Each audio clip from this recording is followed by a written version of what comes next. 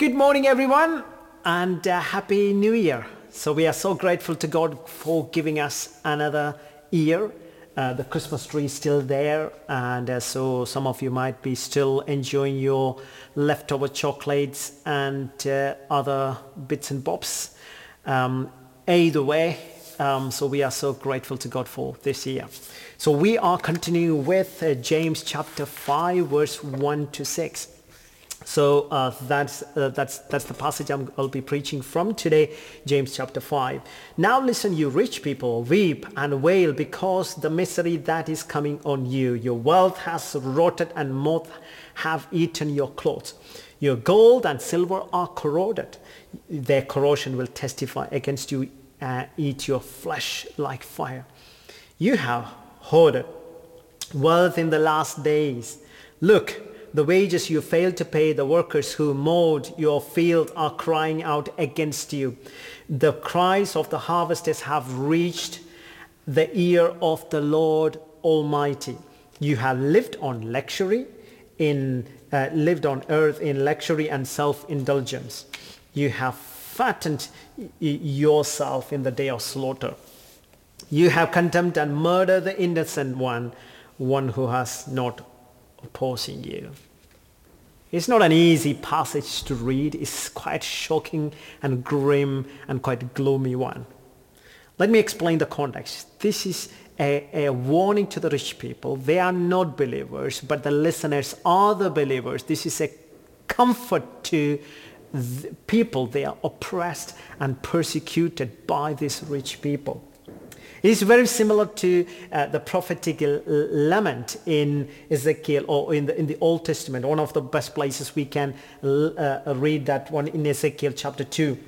Son of man, set your face against Pharaoh, king of Egypt, and prophesy against him and all Egypt. Speak to him and say, this is what the sovereign Lord says. I am against you, Pharaoh, king of Egypt. I'm not going to read all of it. So the listener who is listening, that the people of God listening, who is the oppressor? The Pharaoh. He was not there, or even I don't know whether he listened to this one, but through listening to this prophetic word through the prophet, the people of God were comforted by knowing God is the God of justice, and they are under the wings and the shadow and the protection of this God. The same way when James was addressing the rich people, the oppressive people, the people of God were comforted by knowing, they were reminded by who God is and what God is going to do and what's the destiny of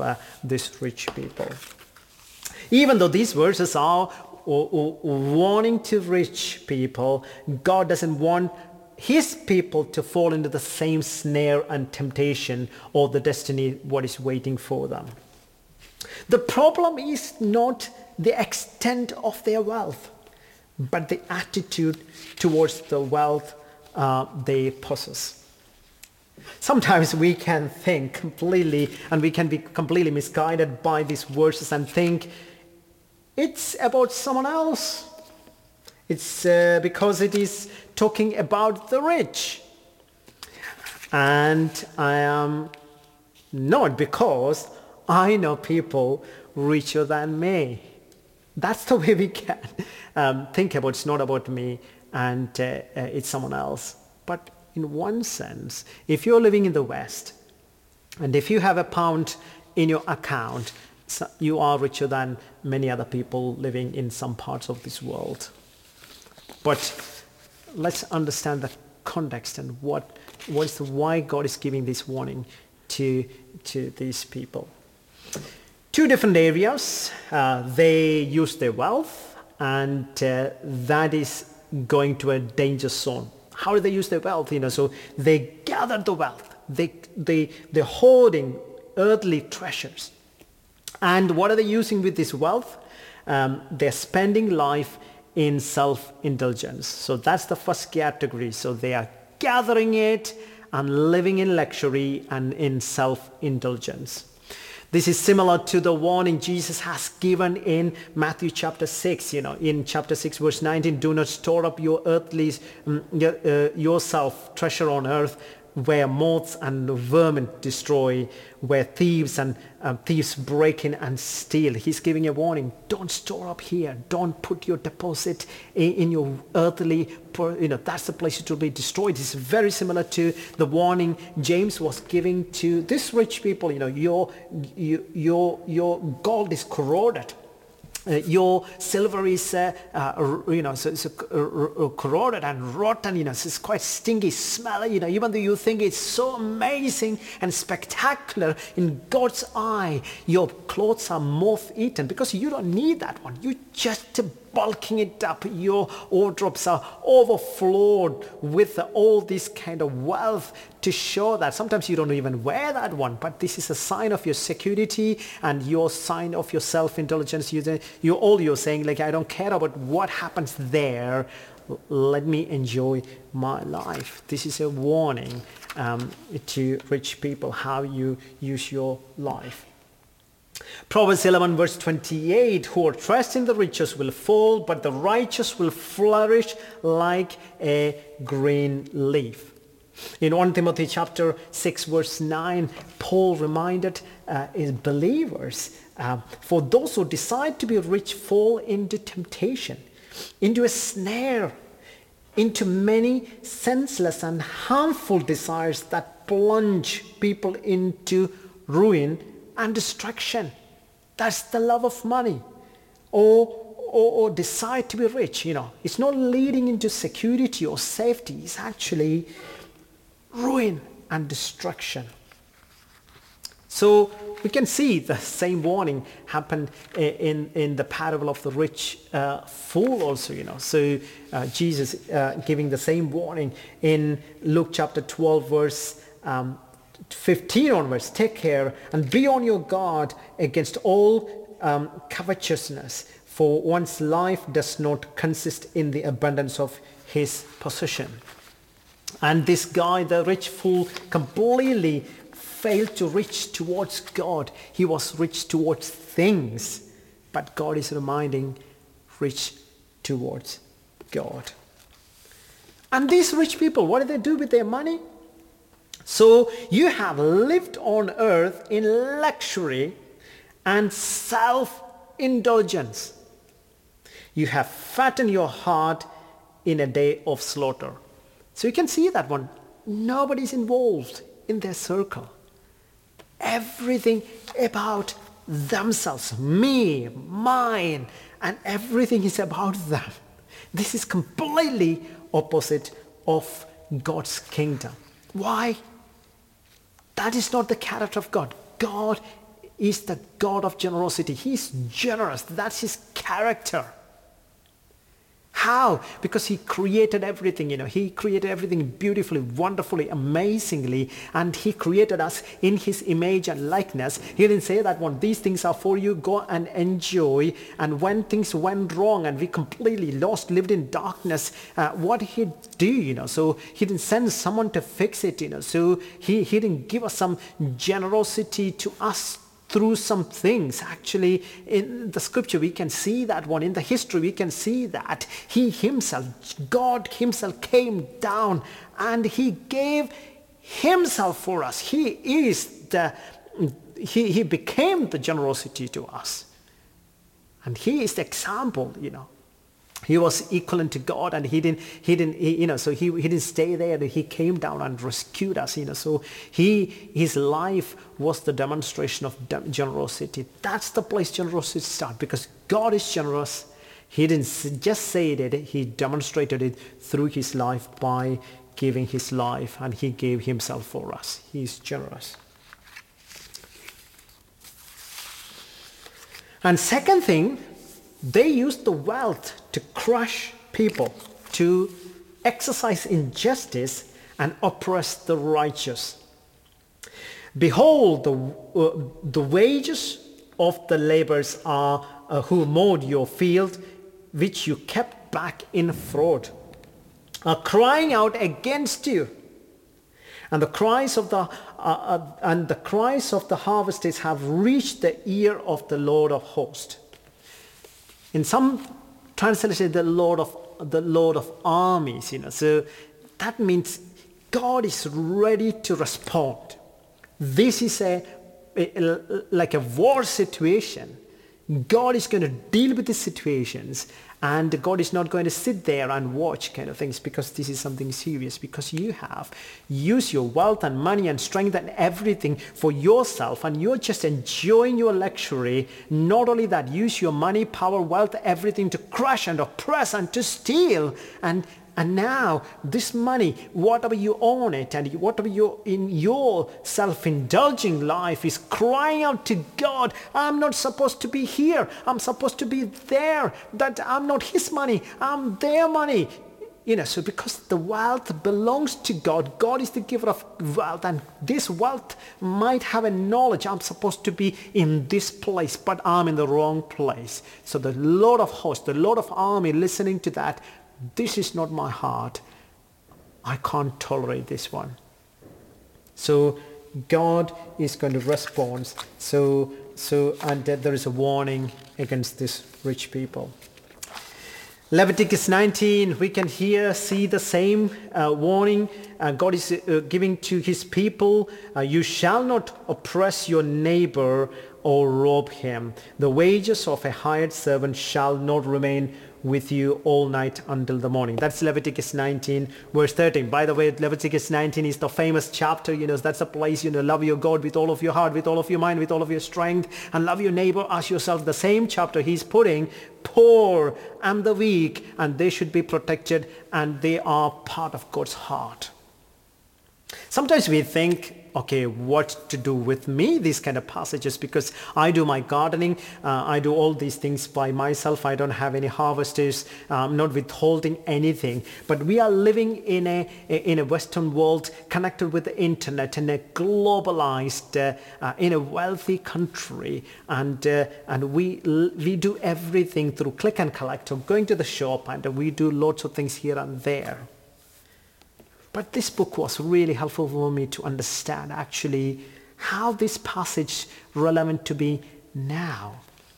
So I'll be reading some of the passages from some of the things from this book, A Call to Act. I'll really like to encourage you. Please read this one. So I may not be able to explain all the ins and outs of practical aspect, but there are lots of helpful information relevant to this passage. How can we live now, demonstrating God's heart through how we use our money and wealth God has given in our life?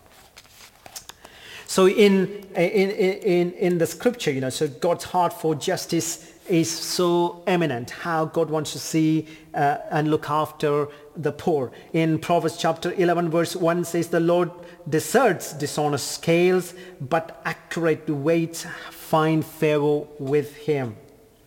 Proverbs chapter 14 verse 31 says, whoever opposes the poor shows contempt for their maker.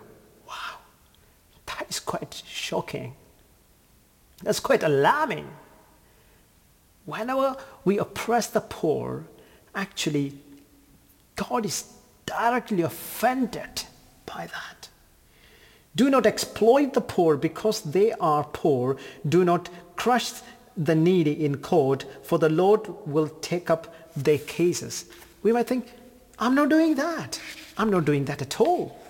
You might remember a couple of years back, there was a sensational news on the media about one of the biggest chain in England, the cloth chain, and their clothes came with these kind of attached labels to their labels, forced to work in exhausting hours, degrading sweatshop conditions, and somebody bought this one. As they were trying to iron or wash, put in the washing machine, they saw this extra label attached there, the cloth, and they did some research. Some people did some research that end up in Bangladesh, so they found out that these are coming from Bangladesh, these are coming from Cambodia, these are coming from Pakistan, these are coming from Turkey, these are coming from India, and they found out these places they're producing clothes are in a shocking place. It's not a living place. There is no running water. So that's the place they produce, and well packed, put nice sticker and hang on our big high street places or our online showrooms, what we do, I don't exploit anyone. All we do, I click and collect. But knowingly or unknowingly, our shopping habits are empowering or enslaving someone somewhere else in the world. Oh, bless, and this is the wrong time to hear this preach, because I just opened my press and the t-shirt I wear, the jumper I wear, so I feel so ashamed and I feel like it's so guilty now. No, that's not the point. God wants to quicken our heart and to open our eyes to see his heart. God cares for the poor because everyone created in God's image and his likeness. God is a God of justice, and God wants to use our wealth to enjoy and to be generous. And God wants to, us as a people of God, we can be different. That is not the world. They use their wealth to indulge and self-sufficient and use their own security and safety. But as a people of God, we are not scared of the wealth or the more wealth or less wealth. Our security lies on Jesus, and knowing Jesus as our generous Father, we want to be generous as he is.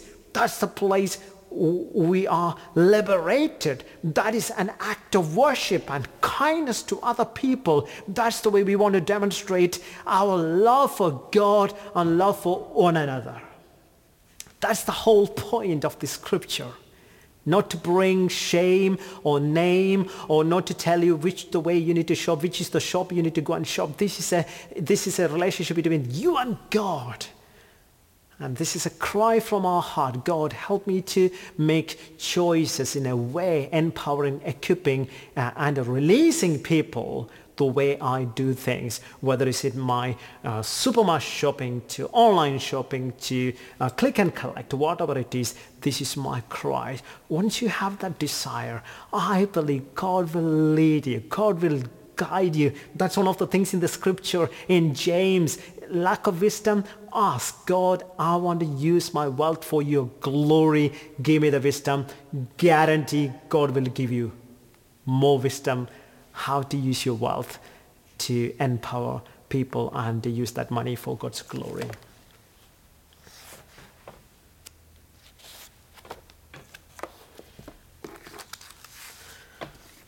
Bible does not cast any aspersion or any suspicion regarding wealth or wealthy people or any riches they possess. Money is not the problem. In James chapter 5 verse 11, James is talking about Job. As you know, that's James chapter 5 verse 11. We count as blessed those who have perceived, so they perceived. You have heard of Job's perseverance.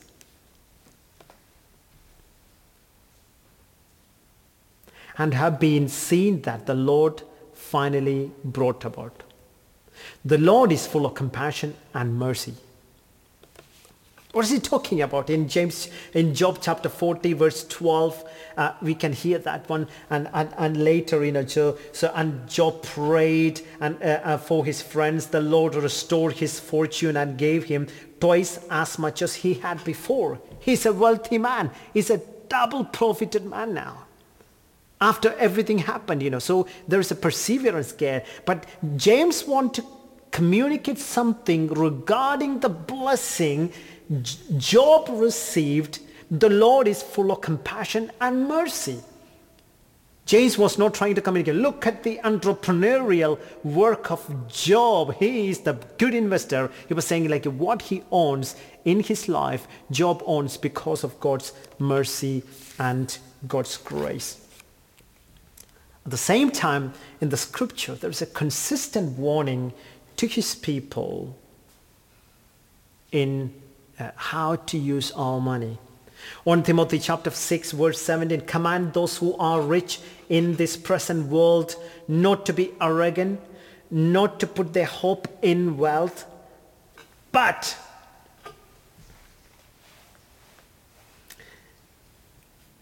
so I'll read that again. 1 Timothy chapter 6 verse 17. Command those who are rich in this present world not to be arrogant, not to put their hope in wealth, which is so uncertain, but to put their hope in God, who richly provides us with everything for our enjoyment. Hallelujah. God is not against wealth. He is a wealthy God. He is the God of blessing. He is the provider for us. What is that for? To put their hope in God, who richly provides us in everything for our enjoyment. In 1 Timothy chapter 6 itself, in verse 5, but godliness with the contempt is great gain. For we brought nothing into this world, and we can take nothing out of it. But if we have food and clothing, we will be content with that. Those who want to get rich fall into the temptation and a trap and into many foolish and harmful desires that plunge people into ruin and destruction. We already mentioned that before. For the love of money, many people say love of money is the root of money is the root of all kind of evil, but Bible didn't say that one. Bible doesn't say that one. The love of money is a root of all kind of evil. Some people eager for money have wandered from the faith and pierced themselves with the many graves. So these are the warnings from the scripture. God who blessed us richly and to enjoy God's blessing and to be generous. So 2 verses always remember: to enjoy everything God has given in our life and to be generous. You cannot separate that one. If we are receiving, understanding God's grace, that's the way we will be moving forward. I like to read a passage, a quote from J.C. Ryle. This is something. He was the Bishop of Liverpool. He put this in way. I thought that was really helpful for me, and I hope this will be really helpful for you to understand related to money. Let us watch and pray against the love of money. It is a subtle disease and often far nearer to us than we suppose. A poor man is just as liable to it as a rich man. It is possible to love money without having it, and it is possible to have it without loving it. So let's be content with such things as we have. So that's our prayer. So God is not against riches, but God wants us to use our wealth for His glory and for His kingdom. So we can see that in the Bible there are diversities there, not just there are cultural diversities there. At the same time, we can see that there are physical diversity there. There is a materially diverse and spiritually and intellectually, wealth, education, wisdom, power, knowledge, possession, authority, influence. There are different layers of people are there. So the very fact of diversity and inequality of the distribution of the stuff, we need to understand that's in the Bible. And some people say socialism is the solution, so distributes the wealth, that's the solution. But Bible has a radical solution to that one. It's not just leveling everything. Everyone is, just like distributing the wealth, and so everyone can have it. But God brought a radical solution. Whatever God is giving in your life, just to richly enjoy, not to indulge in ourselves or superficial luxury, but to be generous, because God is a God of generous. So enjoying whatever God is giving in your life and not holding it back, but to be generous. That's in book of Acts. You can see a community. They gave. And they were generous to one another. They were celebrating God together. That is completely opposite of this world. This rich people mentioned in James chapter 5. So this is my prayer and cry this morning. Let God encourage us as a group of people, as a God's generation this time, enjoying God's goodness at the same time, a people of generosity, knowing that He is the one richly providing with us everything to live for life and godliness. God bless. Thank you.